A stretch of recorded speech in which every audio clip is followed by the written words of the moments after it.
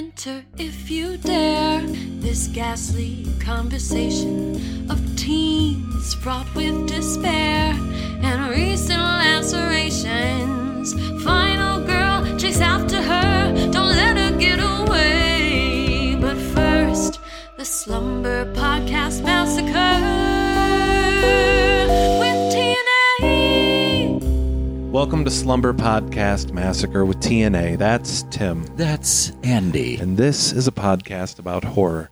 Every week, Tim and I get together and we talk about a different film from the horror genre, from a well-known classic down to that rare gem that doesn't even know it's a rare gem at the back of your video store shelf. This week, Tim and I will be talking about the 2018 Sci-Fi Channel film, You Might Be the Killer. Tim, what horror trope do you think has outstayed its welcome?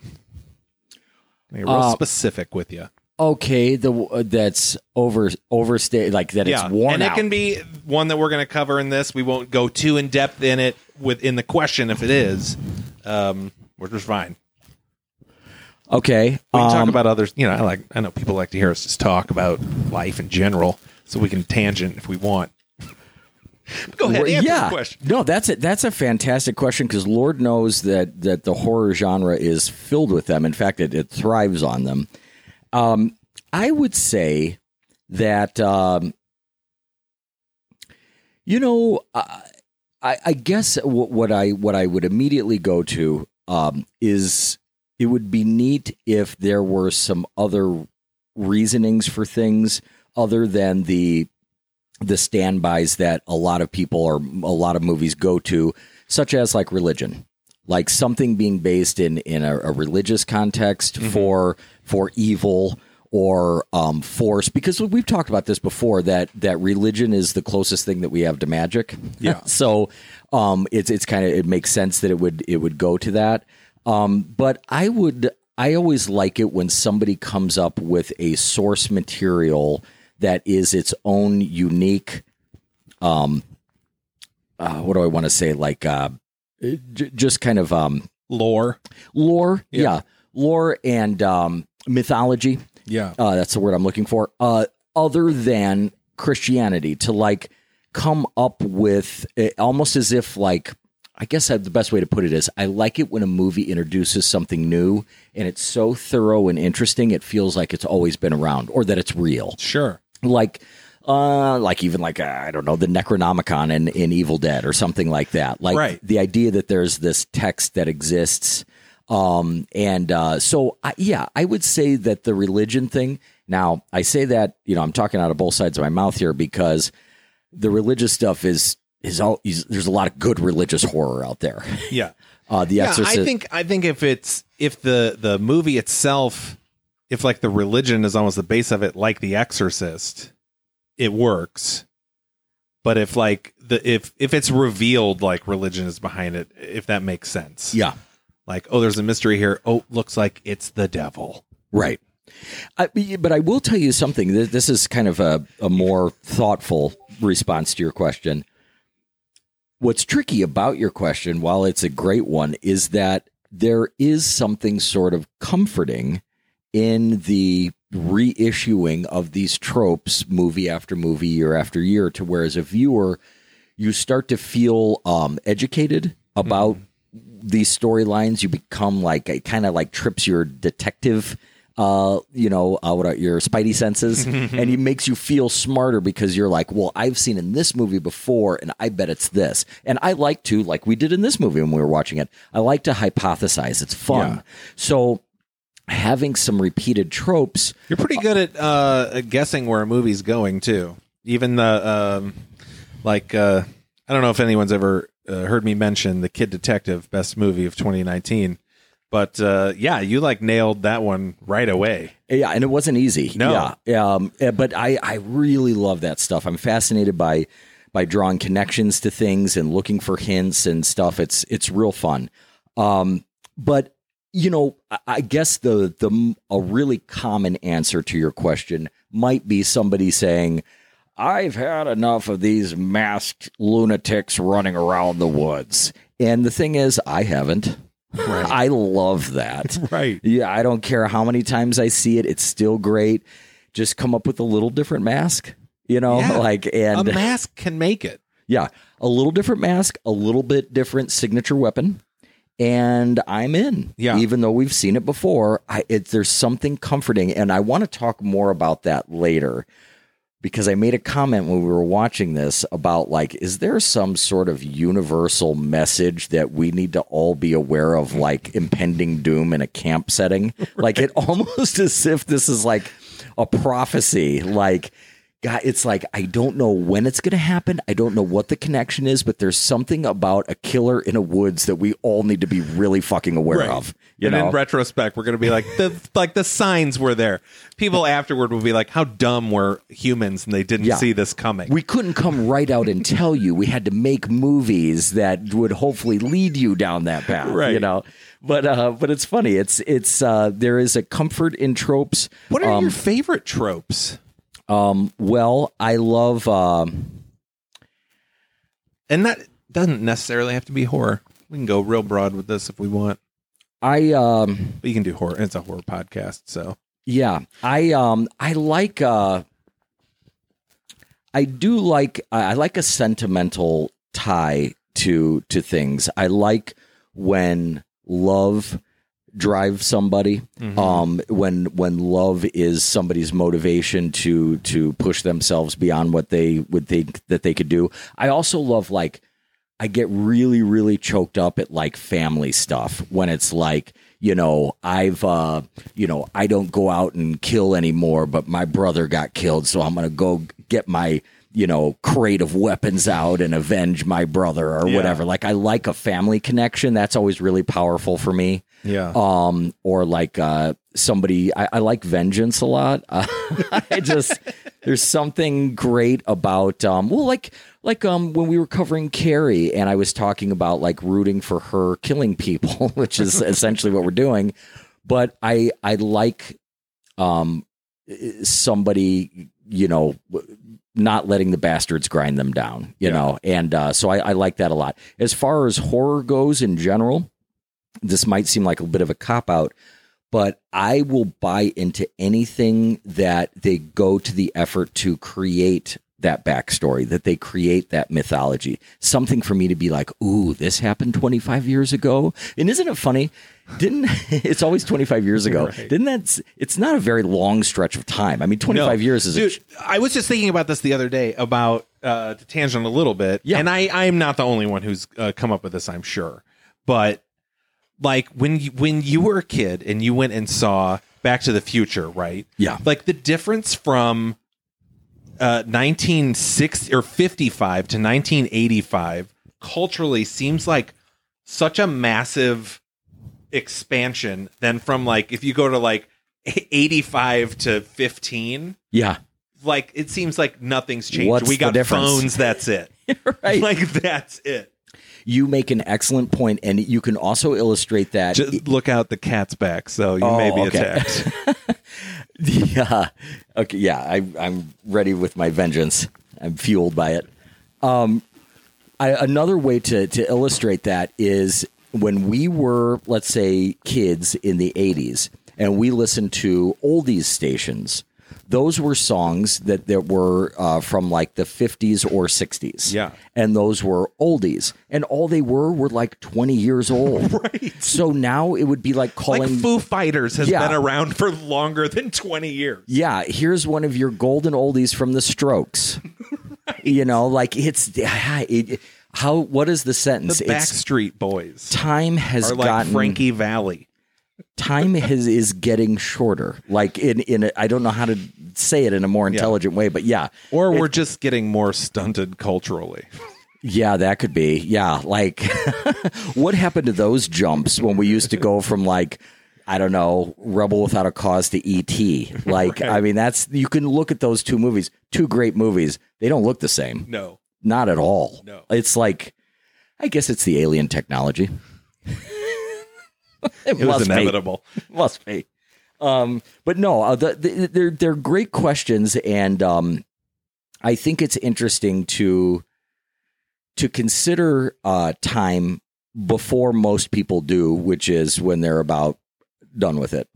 That's when you really start to notice it. But I'll tell you, not in a sort of like fearful way, but I can tell you in my mid 40s now, I have become much more aware of time. I've become much more aware of wanting to make sure that like doing something wrong for 5 years matters more now than it did when I was 19. Sure. You know, I was happy to dedicate myself to something for 5 years at 19 years old that didn't really progress my life. Right. And that was fine. I had time.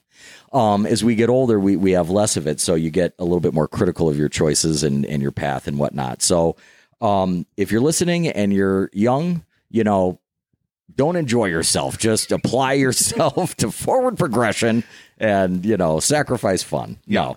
No. But no, be aware of how you as spend many hours as you can. Right. Sacrifice your enjoyment. It's the only way to enjoy it. Right.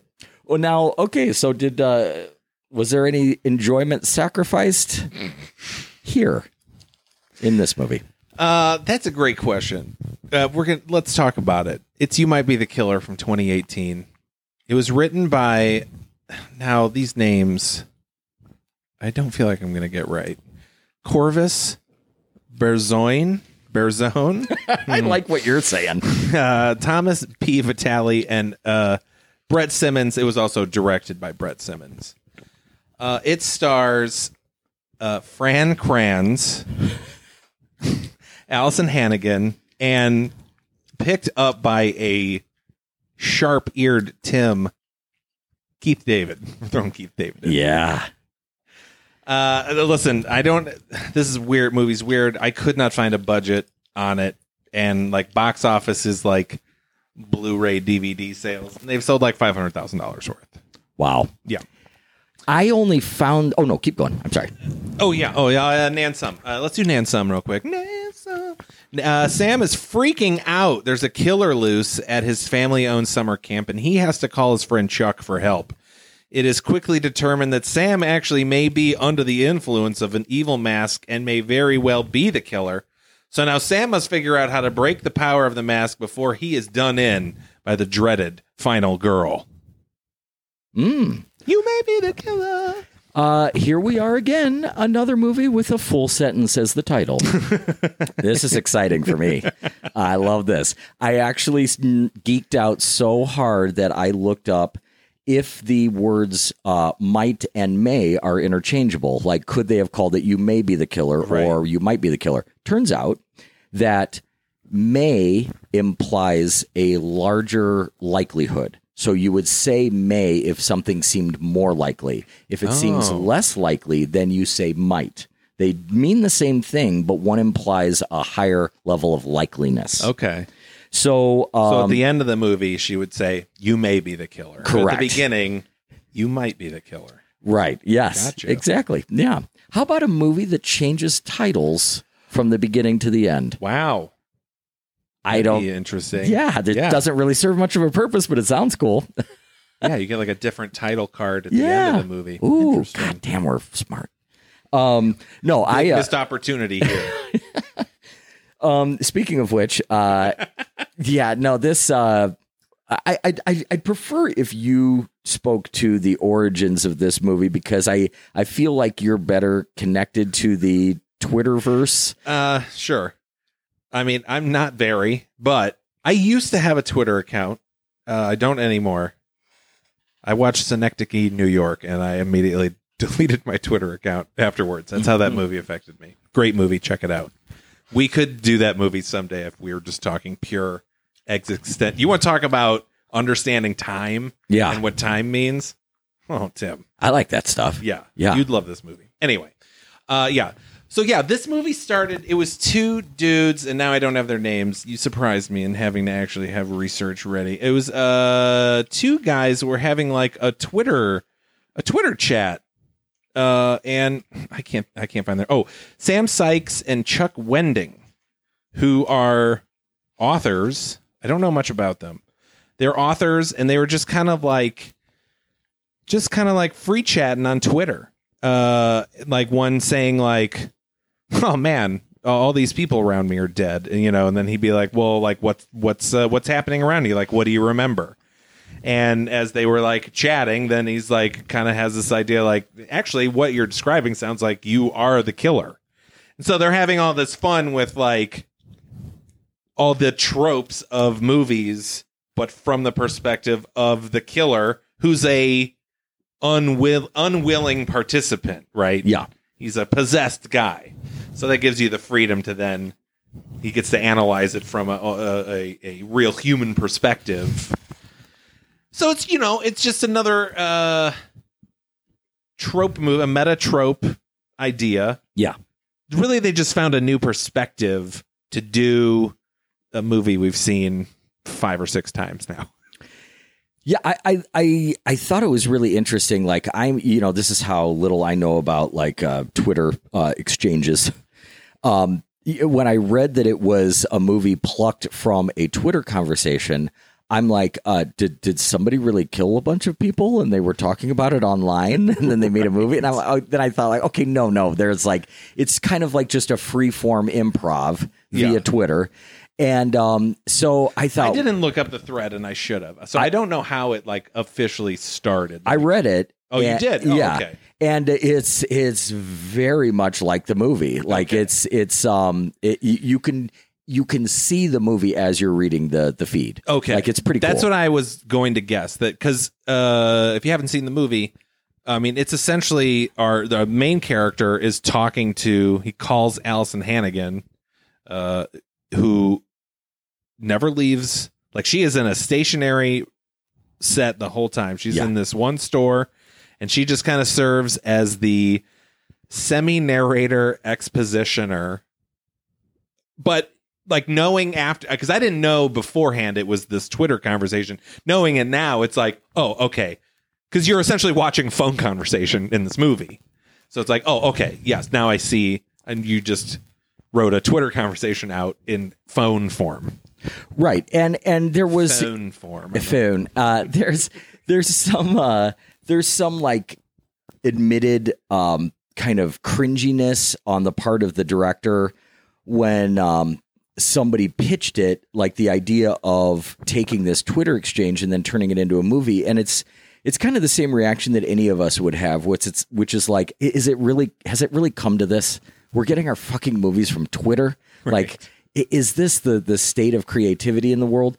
But the truth is, it's just a really great exchange. It's like the best that Twitter could ever be. Yes.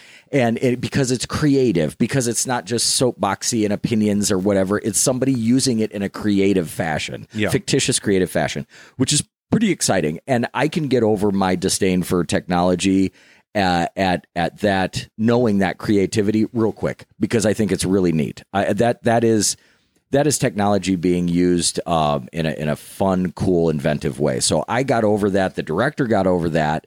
And what he was so psyched and stoked about. He was psyched. Yeah, psyched. It was that these guys really did all the work for him. Like they had a beginning, middle, and end to this whole story. It wasn't just like there was an exchange for like 10 sentences and then they had to fill in the gaps. Now they did have to flesh it out to make it a 90-minute movie, but the general progression of the plot was all laid out in this Twitter exchange. Does this need 3 writers then? Because there's like nothing else on these other 2 writers. I mean, Brett Simons, the 2 guys who essentially wrote this don't get a writing credit, but are producers.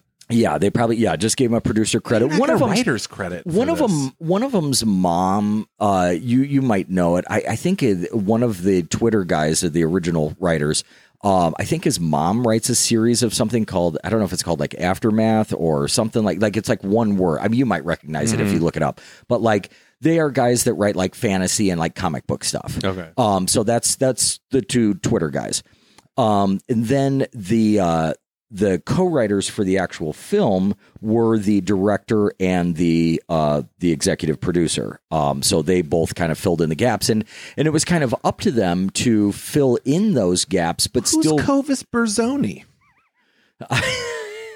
That's a question I've asked. You know what? my Yeah, entire I don't life. even want to dwell on it anyway. But the thing is that that they had to fill in the gaps to flesh out this Twitter exchange, but still maintain, as we say in writing, the voices of Sam and Chuck. Like, make sure that the voices of those characters, I guess, in the Twitter exchange stayed true, and that their new lines of dialogue rang true in conjunction with what was already established in Twitter. Yeah. So, but I mean, they had a pretty good thing to go on, so it wasn't like it was the hardest thing in the world. What I like about this movie, you mentioned it. It's, I'm a big fan of two sources of pleasure happening simultaneously from different areas. And there's one thing about this movie that I love, and that is the fact that you get not only a beloved trope of mine of kids out in the woods, but you also get the other setting is in a goddamn video store / nerd store. yeah. And so it It just looks like a big nerd paraphernalia store. Yeah, called the Rings of Saturn. Rings of Saturn. And so I'm just so excited when this movie starts, not only for those two like really sexy locations for me, but also because what this movie does is literally begins in the final act of a slasher movie. Yeah. So the pace of this movie literally starts when most traditional slasher movies have slammed the pedal completely to the floor. And it really doesn't let up. It just fills in, going kind of moving backward, which I know sounds like a lot of double talk, but it makes sense if you watch the movie. But it's exciting. They do take a different angle. Conceptually, this movie has everything going for it. I mean, there's nothing wrong with what's happening here. Any of the ideas are great. Smart ideas. A little bit of execution problems. Yeah, that's what's weird about it. And I couldn't put my finger on it, and I still can't. I feel like I did when we were talking before, and I don't even remember what I said now. Like, it has so many cool ideas and concepts, and it knows the tropes and the rules really well, and it plays within that very cheekily. Like, Allison Hannigan her character is just so resigned to people dying because, of course. Yeah. She's just unaffected. Yeah. Yeah. Yeah. There's sharks in the ocean, of course. Right, You're at a camp in a horror movie. What's going to happen? Right. But yeah, there's just something about it. It just, I don't know. It just doesn't hit that gas ever. Well, and It just kind of feels like it's coasting down a hill the whole time. Is that? Yeah, no, I know. Does that make sense? Yeah, I know exactly what you mean. Look, I as an actor, It's kind of a steep hill at first, and then we just kind of like even out. Yeah, We're still going downhill, but yeah, we're still into it, but we're not as excited as we were when we started. And it's a road you've been on a lot, so you kind of already know what to expect. Right. As an actor, I can go watch. I'm not really a musical theater guy. I can go watch musical theater, and I can be completely entertained, and I'm not bothered by really anything that's happening on stage because I'm not judging it against what I would do with that material. Now, if I go to see a play, as more of a as we call them straight plays guy, I will find myself at times saying, "Oh man, I would have done it like this." And it sounds egotistical. That's what you find. It is. But we all do it. But that's what you find yourself doing in this movie. They are kind of getting it, but it could be done better. There's a great scene where it's all set up for humor. There is a camp counselor like teaching some kids about like rowing a boat or whatever. Yeah. And you can tell that the actor has some comedic leanings and he is using some funny delivery. Yeah. But it's not the same as if you had a guy like, I don't know, like Will Ferrell, like a guy that's known for just give me 25 takes and then pick your favorite and I'll make them different every time. Or Jack Like Black. this guy just seemed like a good camp counselor. Yeah, right. He's Like I would have liked to have had him as a counselor. He was entertaining. His jokes were good. He delivered them well while he's still giving a safety speech. Yeah. Maybe he's the funniest guy in like your local bar that night, but he's not like the movie does like so this we're talking about Steve the Kayak King. Yeah. Like the movie references him a lot, which I found funny. Like it's a weird they just it's like a Family Guy joke. Like they just reference him a lot, like Yeah. over the top. And then the other joke is they don't have kayaks; they Right. have canoes. Like these are like funny bits, but it never is like it never punches. Right. Yeah. It's usually the That's difference. like one of the funniest bits, though. It is. And it's kind of like if you go to a comedy club, it's the difference between the first guy that you see and then the headliner. That's the difference. We're getting the first guy instead of the headliner. Right. And so everything is there. The ingredients are there, but it's just not, like you said, it's not punched up enough. Yeah. They could have just executed their ideas more with just a little bit more oomph, and it doesn't mean that there aren't some great performances. One thing that I think is a little off the beaten path, but I think it's worth mentioning because we rarely do. The tools of an actor, a lot of people look at extreme stuff like Daniel Day-Lewis, gaining weight or losing weight, or somebody, walking with a limp or something like that. But when people can alter their voices and their vocal registers, I find that really fascinating. And I'm telling you, as a huge Buffy the Vampire Slayer fan, I've seen countless hours of Allison Hannigan on screen. Yeah. She does not sound like who she sounds like. Like, it's not like she's speaking with an accent on Buffy, Yeah. but she sounds totally different in this movie. Oh, you think so? I do. Oh, yeah. Because as Willow, I didn't watch a lot of Buffy. she used that sort of like a little bit hesitant, like I don't want to hurt anybody's feelings, that kind of thing. Sure. But in this movie, she's just a lot more like you said, unaffected, kind of confident, sort of almost not bored, but like she's calm, and but still sort of funny and stuff. And she just, like I said, her vocal register just seems to be dropped a little bit. And I loved the fact that this person who I've seen again countless hours of just seemed totally different to me, even though she looks pretty much the same as she always has. Yeah, she's 45 years old. Yeah, like right. she looks great.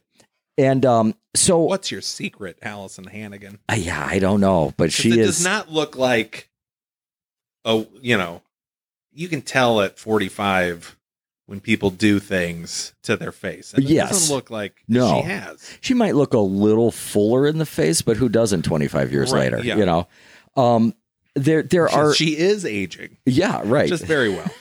She is not a vampire. But there's a lot of funny material in here, even little stuff. I thought it was so funny that they picked the name of the camp as Clear Vista. Like, why not make it all Spanish? Like the fact that just one word is Clear Vista. I thought that was cute. I like the setup that we have sort of it's not actually a split screen, but it might as well be, of a back and forth between the two environments. That's really great. Something that I will tell you from a technical point that I was super impressed by. There is some camera work in this movie that is excellent. And honest to God, it looks a lot like the camera work of slasher movies from the 80s. Yeah, Like, it looks like chainsaw stuff. or a Friday movie, like Yeah. the way that they'll like shoot, like, maybe the camera is pulled down the hallway when they see the killer come through the door or whatever. Like the sort of immediateness of filming, they really capture that, even though it's more of certainly a horror comedy and spoof than it is a straight ahead horror. Yeah. But they capture the intensity of a straight ahead horror. That's really well done. Yes, because the kills in this are really good and gory and varied. Yes. And let's talk about that for a second, because it's something that we mentioned to each other when we were watching it, and that is, are we collectively as a group, especially I guess, let's just go ahead and make it easy and say horror fans, are we that desensitized now to lacerations? And it's funny because we rarely, other than to thank our wonderful performer of our theme song, rarely do we mention the content and the lyrics of our show's theme song. And when I wrote those words, I put in laceration, because that is, that's the king, baby. Right. Like it's a good deep cut, slashing cut is the essence of horror. Yeah. And so it also, a laceration is means it's more jagged. It's not a smooth cut. Yes. Yeah. Right. It's also, there's a tearing as well. Yes. So it's really insult to injury. Right. Yeah. Yeah. It's a little salt in the wound there. Twisting the knife. But that's a question, like, and I'm not saying there's anything wrong with it, but isn't it a funny place to arrive to as a viewer or a person, to where you can see somebody get, the word is eviscerated, right? When you get slashed through the middle and your guts come out? Sure. Okay. That's, right. I mean, it doesn't bother me. It doesn't it because it fits, because it's part of it, right. Because it's an ingredient for it. It has to happen. So again, I'm not like worried about anybody being desensitized to somebody's getting their throat slashed or their stomach or whatever, or stabbed. But it's like, isn't it funny how we just look at that like that's what happens, right? And that's a great line in this, when in the very beginning, it's also in the Twitter exchange, when he says, I think there's somebody killing. There's a crazed, maniac killing people in the woods, and her reaction, or what she says, is that happens sometimes. Yeah, like, it's just kind of accepting that there is this universal trauma going on in camps across the country. Yeah. So I like that they have fun with that, but yeah, like you said, the kills are inventive. The one thing that I thought was really cool, there's a kill where somebody's head is getting rammed repeatedly in a hinged door. Yeah. And boy, it's like a freezer door. It's in the kitchen. We've seen it a million times. I mean, whether you want to talk about like a mafia movie or whatever horror movie, getting somebody's head repeatedly just kind of smashed and destroyed by this slamming of a door. Now in this movie, we actually get to see it happening to the head. Yeah, we don't get to see just. Yeah, you normally are seeing the door, but the body is laying there. I mean, you're seeing it connect, but yeah, this is like down low, like it's lower than the head is, super up close. It just looks like a gross, like grindhouse. Like it has that grindhouse feeling to it. Yeah, and you see the door just coming in behind, and now it's pushing the head closer to the camera. It is probably my favorite shot in the movie. It's great. It is very effective and looks very cool. And that's what this movie did. And maybe that's one of the problems with it, because it will do this, like, it kind of jumps around in, what trope it's emulating. So sometimes we get this grainy grindhouse chainsaw look that works for that shot, but then we gotta go away from it. So there's nothing like consistent there. Maybe that is a problem with it. I mean, it is. Is it enough of a problem? You know what I think it is? If I can, I think maybe it's just the meta-ness of it. And I kind of said this earlier to you when we were watching it, where I was like, because it kind of runs out of steam at the end. And it's like, well, it's because we now know we're in the world of a horror movie, so now we know what to expect. They still they have a fun little twist at the end where there are two girls left, so they're fighting each other to see which one will be the final girl. Yeah. Right? That's funny. That's a great twist. But even getting to that for the last third of the movie, we kind of already know. And I don't know, maybe it's just speaking more to a fatigue of the meta horror movie. Because as you were saying before about, is there some, if we become desensitized to, campgrounds or whatever, like, I don't know. I'm just kind of, this feels like the last one where I just want to see that play of, like, you all know the campground, right? It's like, yeah, I do.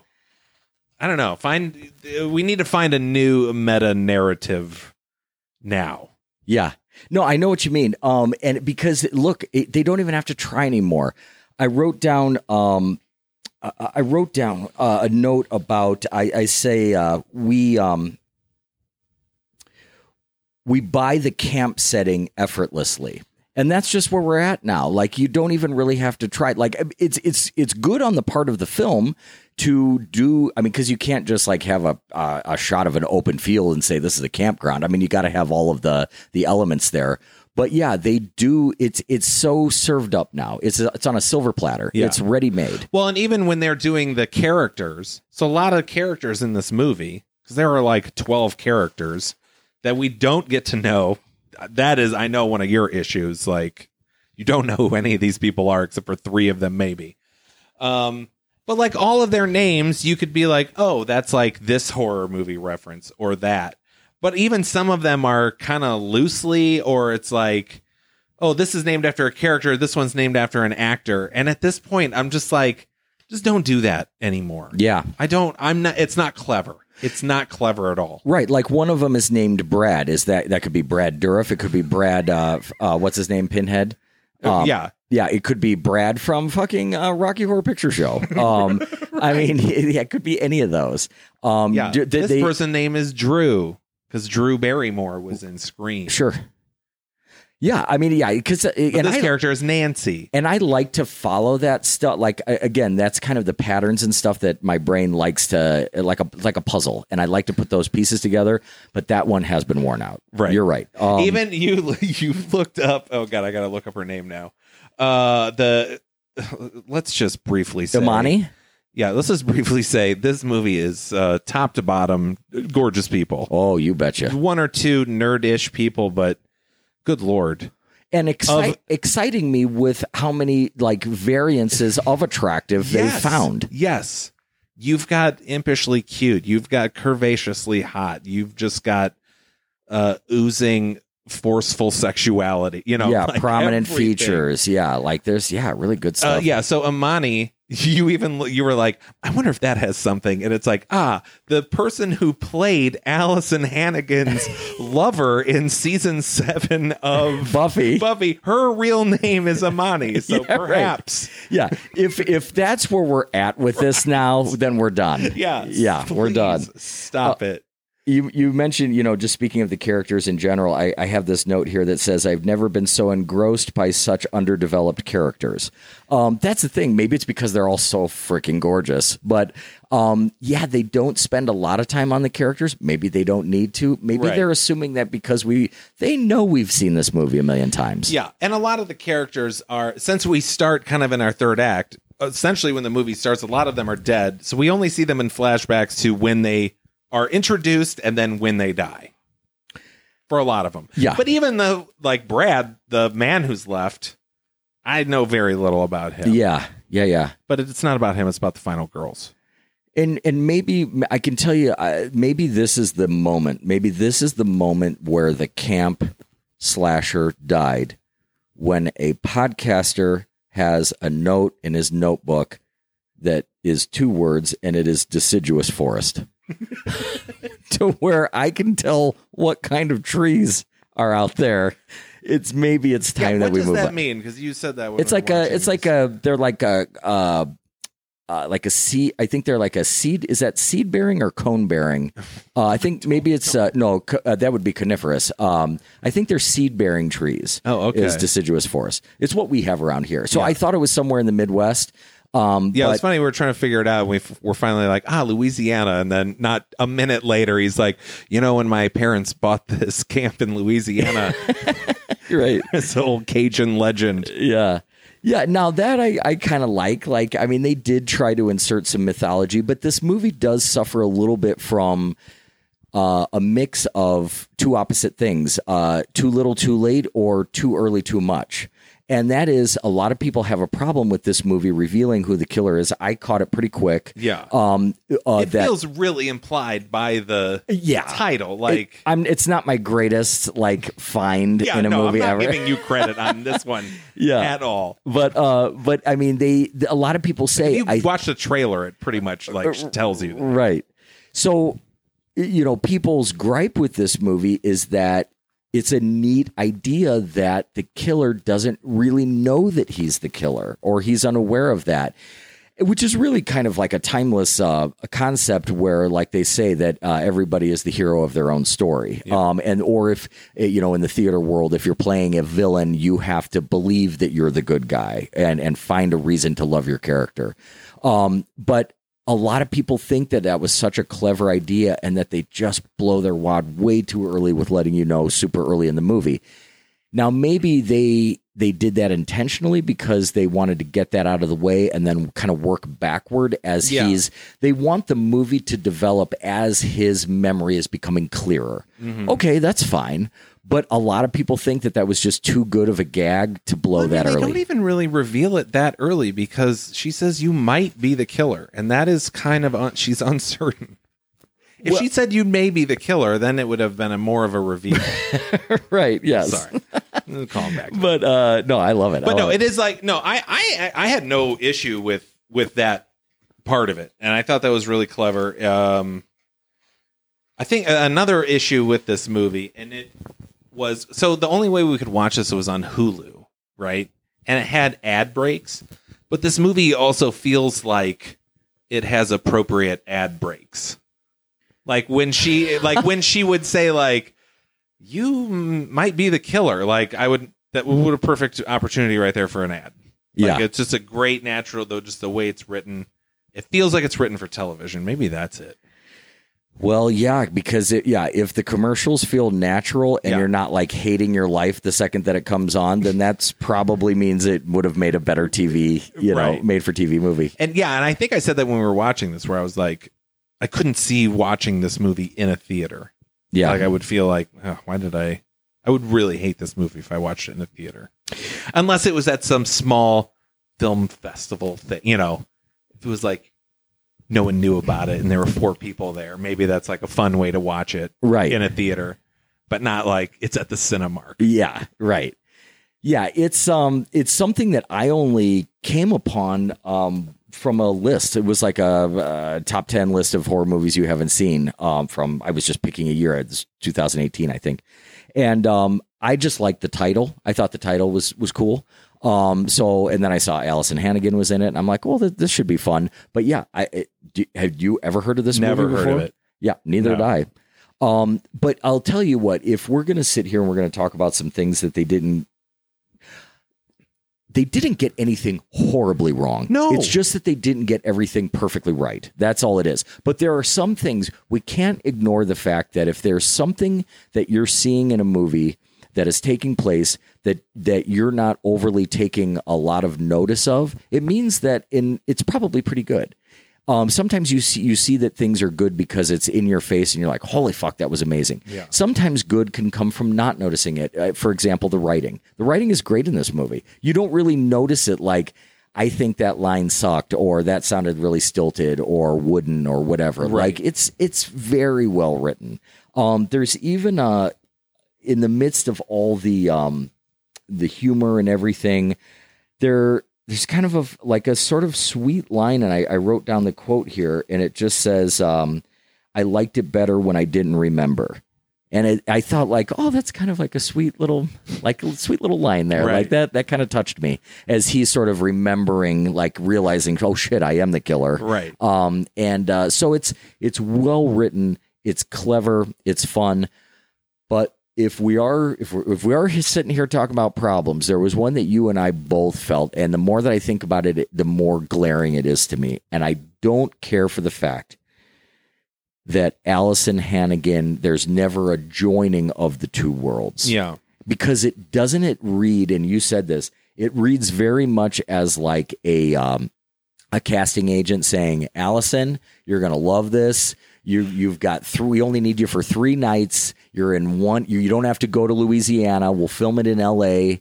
and 3 nights and you're done. Yeah, and that's fine. Like I like the 2 different settings, but it felt a little like cheated. It felt a little incomplete that they never converged. Right. Well, and it's because like this movie has no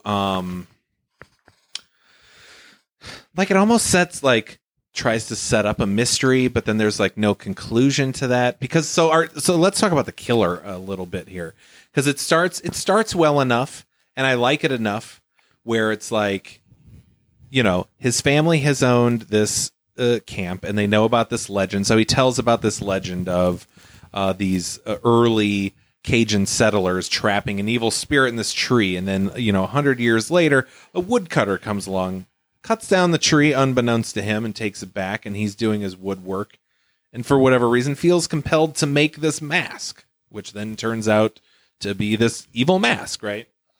And he's like, and it was buried with the wood carver's body somewhere on this property, It's great campfire story. And then his friend jumps out with a mask and it's ha ha ha ha. And they're like, but he's like, that is true though. Like that is here. So they all go out to try and find it. So when they do find it, it's like almost just like laying on the ground by his grave. So you and I both were like, okay, like who's really behind this? Because because at first you're like, well, maybe he's not the killer. Then there is a scene where it's very obvious he is the killer. So then it's like, okay, they found the mask so easily, like things seem set up. So you and I, you were like, oh, it's Jamie, because she was like, this is going to really be a summer to remember. So we're trying to figure out, like, how does Jamie play into this story? Or, how does Allison Hannigan's character, to a point, I have to tell it, where you were like, Allison Hannigan has red hair, so she's a red herring. She's not behind it, but we're supposed to think she is. Like, we really overthought this movie. But even if we were wrong about what we were overthinking, there was nothing there to overthink. Do you know what I mean? Yeah. Like there's nothing kind of resolved with the wood carver. And that's how you were saying, where you want Allison Hannigan to be somehow tied back into it, or there to be a meeting or a bridge or something. Yeah, because there's those books. Allison Hannigan's character has these books that are sort of like illustrated with what's happening on the campground. Yeah. But is that ever resolved? No. It's just and she's also kind of like dismissive about this Amani character being there. Yeah. And it almost seems like she likes Sam. Yes. And is but they're not a thing, and she's in that point where she's fine with it, but still hates to hear about other girls. So yeah, then we're like, she somehow set up the masks that he would kill off his ex-girlfriends or whatever, and that's not there. No, there's just nothing. It's a little there. weird that way, and I mean, so much so that doesn't it feel to you that like that has got to be in the movie somewhere, and they just decided not to put it in. They wrapped it up. It was a red bow that all you needed to pull was just pull it taut, and it's fucking, the package is wrapped and it's ready to go. Or if it were just harder to find the mask, like it was like, oh, there's a bad mask. Where is it? It's right here. Yeah, right. It's just right here. Right. I do think if we're going to talk a little technical stuff here, I mean, it's always fun to talk about masks. The mask is super cool, though. I love the mask. Yeah, it's very stripped down. It's Groot, essentially. It's a Groot mask. You're right. But oh no, it's a fucking Groot mask. It's a Groot mask. I feel like such a sucker. Sorry, Disney, you got me. But you know what? I'm blind to it now. I like the fact. I mean, at least it looks. It looks like a cool evil Groot mask. Yeah, though. I liked it better when I didn't remember. I didn't remember. Yeah, it's. But before we knew it was a Groot mask, at various times. It's cool in that it's not trying too hard. It's got a natural look to it. It's a Groot mask. Yeah. Without the flourishes of a Groot mask. Yeah. Right. But it is. It's just like if the Groot cutout were at like the boardwalk. Yeah. How much of your face is the Groot mask? Yeah, like those cheap ass costumes that you would get that just had the plastic in the front. Yes. It's the, like poor kid's Groot costume that just says Groot on it. Yeah. With a picture of the person you're supposed to be. Right. Yeah. Wow. What sense did that what make? costume was that? In case you didn't get it from the mask, right. I'm this guy. This guy. Yeah. But it is. I think. Hey, I think the Cajun thing, I think, is a nice, relatively untapped resource. It's not completely untapped, but I love a good Bayou folklore. Give me more. Yeah, the Cajun, Voodoo, the sort of Creole Cajun. I love it. Like the convergence of of native beliefs along with other cultures and stuff, all kind of mashed up down there in the heat. Yeah. So that part was cool. Had one counselor go, that woodcarver was my uncle. Fine. Yeah. Cool. Something. Yeah. God, I swore that it was going to be Jamie because of that line that you said. Also because, and this is, again, just reading into it, that her name is Jamie, like Jamie Lee Curtis, who is the ultimate final girl. Yep. So I'm like, that's going to be our final girl. But which it is. Yeah. But doesn't it feel, what's the right word here?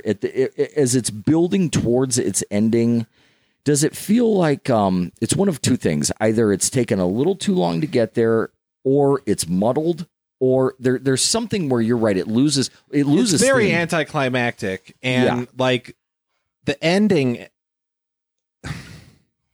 Spoilers: Sam's death. I give everyone a second to turn it off. Spoilers: Sam's death. You see coming for like 30 seconds. Yeah, like that whole part takes forever. Yeah, the fact that he has his back turned, like he's trying to sell it, right? But God, they maybe that's an editing that issue or something. They stretch it out way too long. They gave that way too much credit. Like, oh, you won't know what's happening behind you because you're turned around, you know. But yeah, don't have. And he's almost like hamming it up, like I can't turn around because if I see the mask, I can't look right now. I'm totally trusting what you're doing. You're doing it right. And just keep saying that over and over. Maybe they thought that was a bit that was going to land better than it did. I don't know. Yeah. But yeah, it does kind of seem like it kind of seems like if you're hanging out with a friend and then all of a sudden like you're having fun, you're having a good time, and then like they just have to go. And it's like, well, wait, we were having a good time, you know, where'd you go? That's what this movie feels like. It's unresolved, but it's one of the just real quick, hold that thought. I did want to say just one of the gimmicks I did like that helps to figure out where you are in the movie is they would show like how many counselors are still alive. So depending on the kill count, you like know where you're at throughout the night. So that was a very clever way to not get you confused with your flashbacks. Yeah, so, and they turn it into a bit to where like, you know, they're adding up the body count, and then sometimes somebody comes back, so they exit out and it goes back down, and then it goes back up again. So that's a nice fun bit that they do. Yeah. I think that it's a movie that is fine as it is, especially for as few people as are going to see it. But I wouldn't say remake it. I just wish they could go back in time and take a little bit more time with it, and develop it a little bit more. But there's good stuff there. And if I'd rather tell somebody to watch this movie than I don't know, Hellraiser. I mean, no, maybe we pick on Hellraiser too much, but no, there are other movies that are held in really high regard that we don't really give a shit about, that I would probably tell somebody that at least they'll have more fun with this one. Yeah. It's a fun time. Look, if you... I legit love the concept of the movie, especially if you're going to play into... You live in a world where like horror movie rules apply. So now you've got a guy who's an unwitting killer who now knows once it's down to like, he knows when he's going to die, but he's the conscious killer, you know? I love that concept. Like he now has to avoid the scenario that would mean his death, but he's compelled by the mask to get to that point. Yeah. Because he's within this world. Fucking love it. Real nice performance by him too. What's his name? He's got a weird name. Oh yeah, Fran Kranz. Fran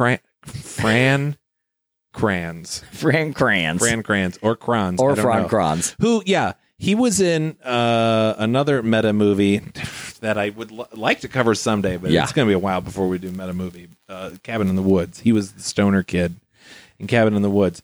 Yeah, there's one point in this movie where he's like locked up and he's covered in blood, and the way he's talking and his mannerisms, I was like, is this dude?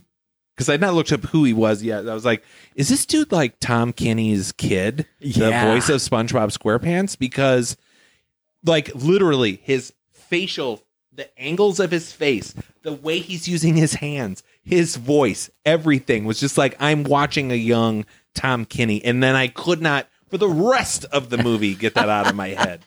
It's not related to anything. It was just an observance that I had to get out there and say, if you ever watch this, you also have to know what Tom Kenny looks like. Yeah. If you ever There's a cartoon called SpongeBob SquarePants. I mean, He's not in it though. You don't know what Well, he looks right. like. no, you're right. Well, Not he's the everybody can pirate. picture He's the it. pirate that shows up. Yeah, that's true. Yeah. But no, as You've soon seen as him if you've seen SpongeBob. yeah, as soon as you said that, I'm like, God damn, that might, like it could be his like nephew or his son or something. I had to yeah, look it up. yeah, very very close. Because I know he had a child in the late 90s. Yeah, that would kind of make sense, I guess. Yeah. Yeah, sure. So I was like, oh my God. it could Because yeah. I remember, like, because he was on Mr. Show. So that's Yeah. how I, like, knew Tom Kenny. And I knew his wife was on it. So, like, I've, like, you know, followed all the people that were on that show. And I knew that she had a child. So I was just like, oh my God, this could be. Is this the child that I, like, knew about? It's No, a it was good not. guess. It was not. Yeah. This story is as anticlimactic as this movie. But you know, anti-climax aside, the one thing that I will say is that if you've got two grown men like frantically hypothesizing for 90 minutes, you're probably doing something right. Like it's enough to keep that attention. It's enough to keep you guessing and trying to figure out. That's part of the fun of it. I just wish that they would have known a little bit better. Well, yeah, part of the fun of that is then the reveal to know if you're that right somebody- or not. Yeah, which there that just somebody isn't ultimately, one. Yeah. somebody's got to know in the end, and it better be you, the filmmakers, Right. Because that's all we have to go on. But when it feels like the source material isn't quite resolved, then it kind of takes the piss out of it. But yeah. But yeah, it's still enjoyable. I'm still glad that we saw it. It is amazing how engaged I felt just watching a phone conversation. Like that part seems to never get old, and I don't know why. I'll tell you, just building on what you just said. You said that you just recently watched Scream. When there's all I didn't, but I'm familiar with it. My okay. wife did, but I'm. Oh, okay. I think I could still talk Scream. Let's go. So in Scream, obviously, there is a lot of phone scenes, and the phone conversations is a huge part of that movie in all of its incarnations. But when we're watching it in Scream, we still feel the same sort of removedness that we do when we're in a waiting room at a doctor's office and somebody is talking on the phone. Like you can hear the voice, but you're only really seeing the one person. Right. You can't really see the other person because then it would give away the identity of the killer, right? But I mean, it feels removed is the best word for it. In this movie, I am not even overly conscious of the fact that the conversation is over the phone. Like Right. it really feels immediate. Like I'm wondering how.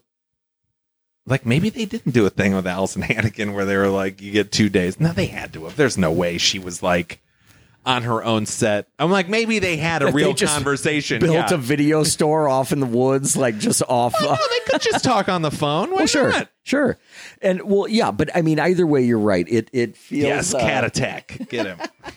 it does feel. It doesn't take you out of it. I mean, anytime, it's a phone conversation versus a live conversation. There's a difference there, but you don't feel it in this movie. Yeah. In fact, it almost makes it. I don't know. It's a little bit more fun that way because how else could you do it? Otherwise, she's just another character at the camp. I mean, it has to be that removed, Right. but it just doesn't. It doesn't slow anything down. It doesn't bog itself down by the fact that it's not immediate in the same room. Yeah. But and she's like constantly engaged. Like she's trying to figure out stuff more than he is sometimes, you know? And she like always wants to know what's going on. She's great in this. She's a great character. Yeah. I'm really surprised how well that came off. And there's a lot of, I really wanted to take the time to stop and look at all of the background Easter eggs in the video store. Because Right. there's a lot of movie posters and I'm, none of that stuff, if they're really doing their job, none of it should just be happenstance. Like they should be like featuring things, Yeah. that whether it's just like a tongue in cheek joke or something like that. Like she has the coffee mug that says, we all go a little mad sometimes and stuff like that. So there's just little nods to the horror genres which it's the film itself is one giant nod to. There's a great fake poster for a movie called Trailer Park Shark. Yeah. Which reminds me, we should do House Shark sometime. That's still on the list. House Shark. Don't you remember House? It was one of those Rob Bong movies that was a trailer when we watched the DVD for Truth or Dare. And there is a shark. It's Jaws, God. but the shark is in the house. Yeah. House Shark. Oh my God. All right. But yeah, God. good thing we remembered that. But no, this movie is a good time. It is, the meta stuff. You mentioned. I do to mention too, real quick. In the store, they have the posters. There is just one poster of Stephen Furst's character from Animal House with no title, or it's just a picture of Flounder. That's it. And it's very awesome. prominent. It is like right behind her counter. Oh, that's awesome. Yeah, for no good reason. Yeah. Okay. For the Animal House fans out there. I don't know if I've ever seen that movie front to back. I was assuming that right now based on your reaction to me relaying this information. I've also never seen the Blues Brothers back. Oh, God. I mean, I know it's crazy. It's pretty crazy. Yeah, we should watch that. Okay. But no, I think that there's enough good here to outweigh the bad. I think that it is it's something different. Like, I don't know if you I like the fact that hold on. Look, wait, I'm sorry. I didn't mean to interrupt you. There is another dumb thing with the character names because I'm just looking at them, and as they're listed here, the last 4 characters: Bob, Carol, Ted, Alice. Not even a horror. That's just another movie reference. Do you know that movie, Bob and Carol, Ted, and Alice? With Elliot Gould? Yeah, and I think Peter Natalie Fonda? Wood is in it. Yeah, Natalie Wood is in it. Yeah. So not even a horror movie reference. Just Jesus throwing it in there. Christ. All right, yeah, I'm sorry. I just because I was I didn't want to forget to bring up Keith David before we. Yeah. Well, no, I was going to say the meta thing. Like, I was always conflicted by the idea of meta movies because I think in some ways it sort of breaks the spell. And I like that spell. I like the tropes. I like buying into that every single time. And when, everybody wants to pat Wes Craven on the back for, Scream and sort of exposing all of those tropes and everything and the rules of horror movies. And that was fun. But I do think I like the meta thing because if you're a fan, it's basically just putting a spotlight on what you're a fan of. Yeah. So I don't have a problem with that. Do I like a meta movie versus a true original story that doesn't try to be so self-aware? Probably. I'm gonna go for the story instead. But I think it's just the comedy part because I've liked the horror meta movies more than horror comedy meta movies.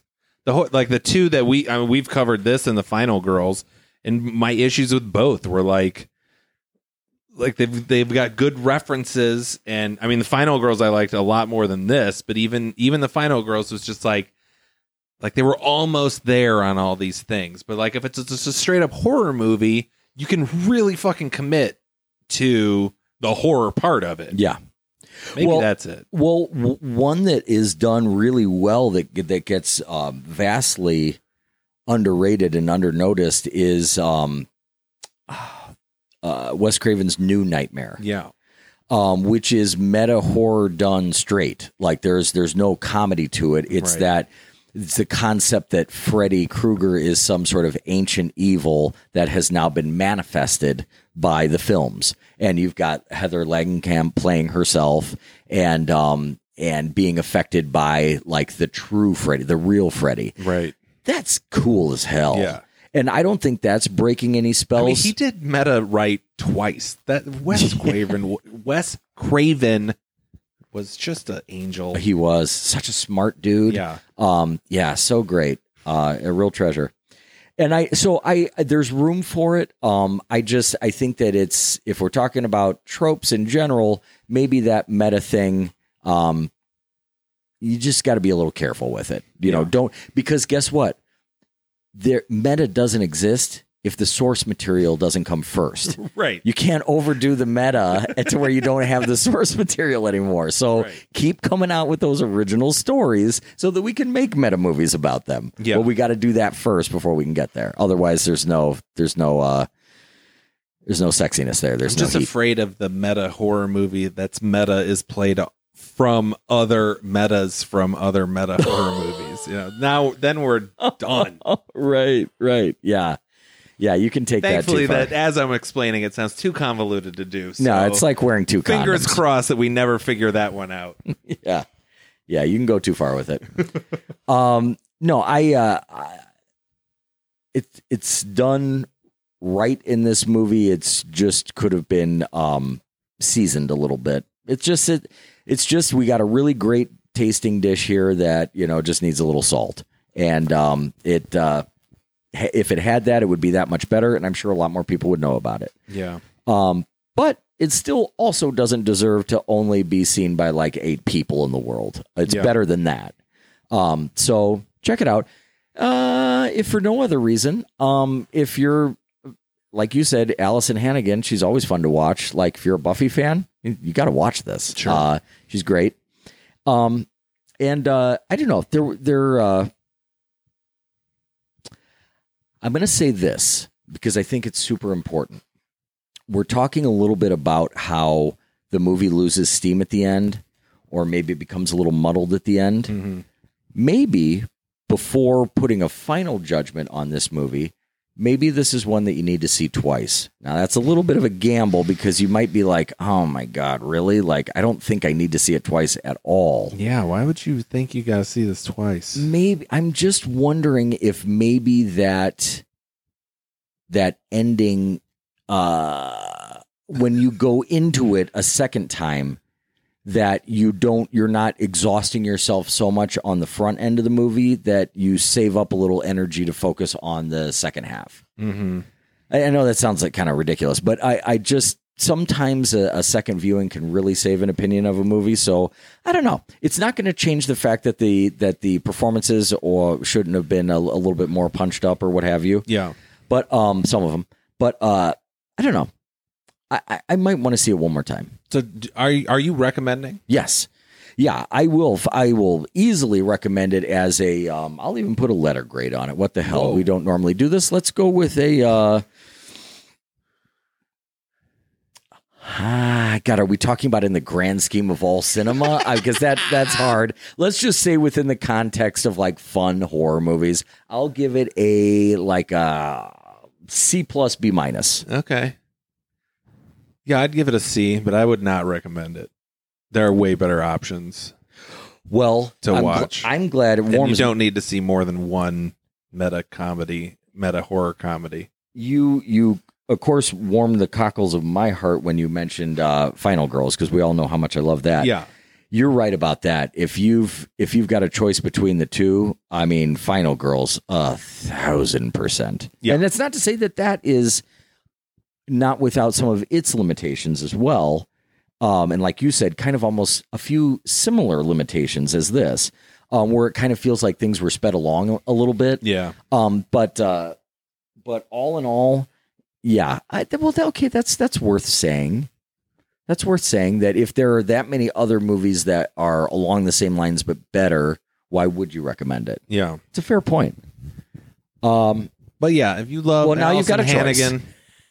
Go for it. Yeah. Now you've got a choice, viewing audience. Or if you want to see what Tom Kinney looked like in the late 90s. Yeah, Tom Kinney's illegitimate child from Louisiana. Yeah, no, it's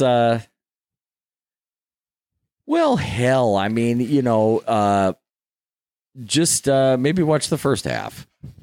Do you recommend the first half of this movie? Yeah. Okay. Yeah. Yeah. Yeah. And then if you're like, that's enough. Yeah. You're right. Somebody did say, I read somewhere that they thought that it would make a really, really great hour-long special, like on a horror anthology or TV. Yeah. Like if it just got like a pure hour. Yeah. Yeah. Yeah. Yeah. Strong enough concept for that. Yeah. No, that would work. That would totally work. Well, when was the last time that I recommended something and you didn't? I don't know. It's been a while. Yeah. I like it.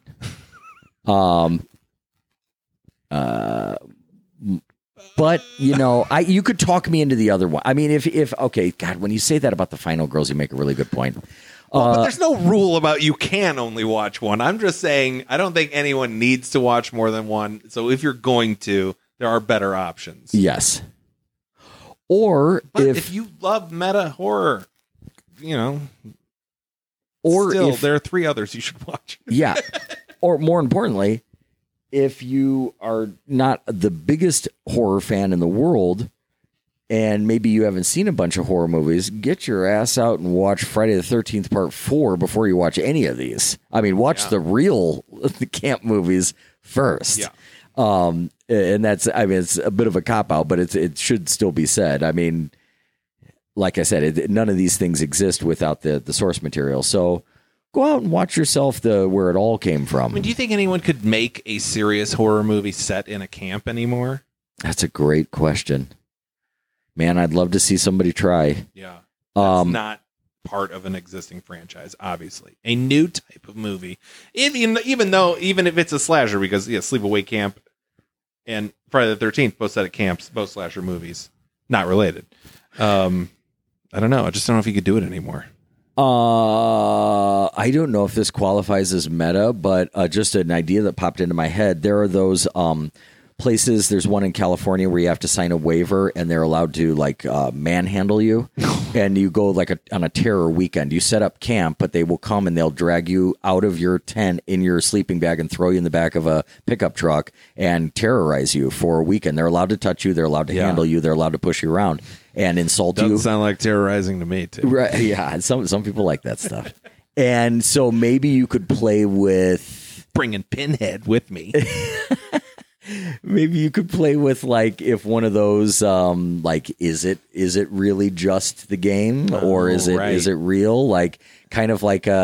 Because maybe that's the only way you could do that, where people are signing up for the fact that there's going to still sounds like a comedy, and it also still sounds meta. Yeah, if they think it's this is part of my terror weekend, but a guy's really torturing them, they're just like, you are really going for it, dude. That would be funny. Yeah, I'd watch that movie. But no, you have to have a really idiot to be your main character. I just like the concept of that, though. Could you truly make a scary camp movie again? Yeah. Man, that's exciting. It's a nice challenge. Something to think about. All right. Well, that was You Might Be the Killer from 2018. Tim, next week it's 4th of July. I got a wedding to go to. I'm not even going to be around. So we're taking a week off. But then we'll be back with a new mini-series for the month of July. Very excited. It's going to be a short mini-series. We're celebrating, since it's July, 4th of July, America's independence. So what are we doing? We're going to celebrate America. And I'm going to let you tell everyone what the title of the next mini-series is.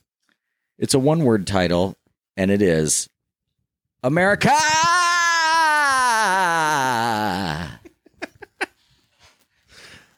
All the H's. Oh, yeah. Yes, it's America, and we'll be focusing on great Americana movies. Yeah. I mean, we really just like the name of that. Yeah. Series that are just shoehorning 3 movies that we think are American. Yes. But you'll be happy because first up, from 1982, Poltergeist. The OG. The OG family scare-a-thon. Yeah. God, it's been a while since I've seen it front to back, too. I'm excited. I've not seen it in a long time. Yeah. Probably over a decade. That'll be fun. Yeah, that was a real traumatizer for an entire generation. That's a movie that really effed with a lot of people. I'll talk about it more, I know. But my cousin told me about a scene in that, and I couldn't sleep. Yeah, I know which one you're talking. I bet I know which one you're talking about too. Yeah, I don't know. You would think. I think, yeah. Well, we'll find out. It's so good, and then there's so much to talk about. Hey, and you know what we'll challenge ourselves to for that? Let's a little teaser out here. Let's challenge ourselves when we cover that to finally make a definitive decision on who directed that movie. Yes. Because it's up for debate. We're getting down to the bottom of it. Yeah, we will figure it out. You'll hear it here first. Yeah, we'll put those detective instincts to the test. We're going to figure it out. All right. We got 2 weeks. All right, cool. So, yeah, that's Poltergeist, Part of America. Please check out our website, slumberpodcastmassacre.com.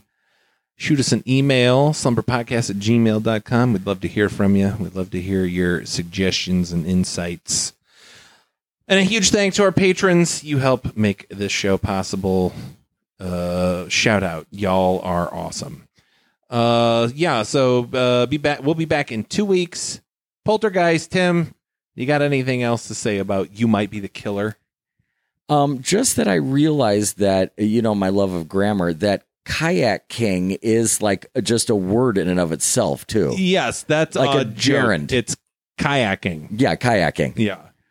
That's awesome. And he's the Kayak King. He's the Kayak King. His delivery on where they first introduce him and he's like, it's Steve the Kayak King, and he's like, I just kind of noticed though that you guys just have canoes. It's fine. It's fine. Like, he doesn't care. Yeah. No, there's funny jokes. Yeah. They've got a lot of them. Well, we'll see you in 2 weeks, Tim. Sounds great. Bye-bye. Bye.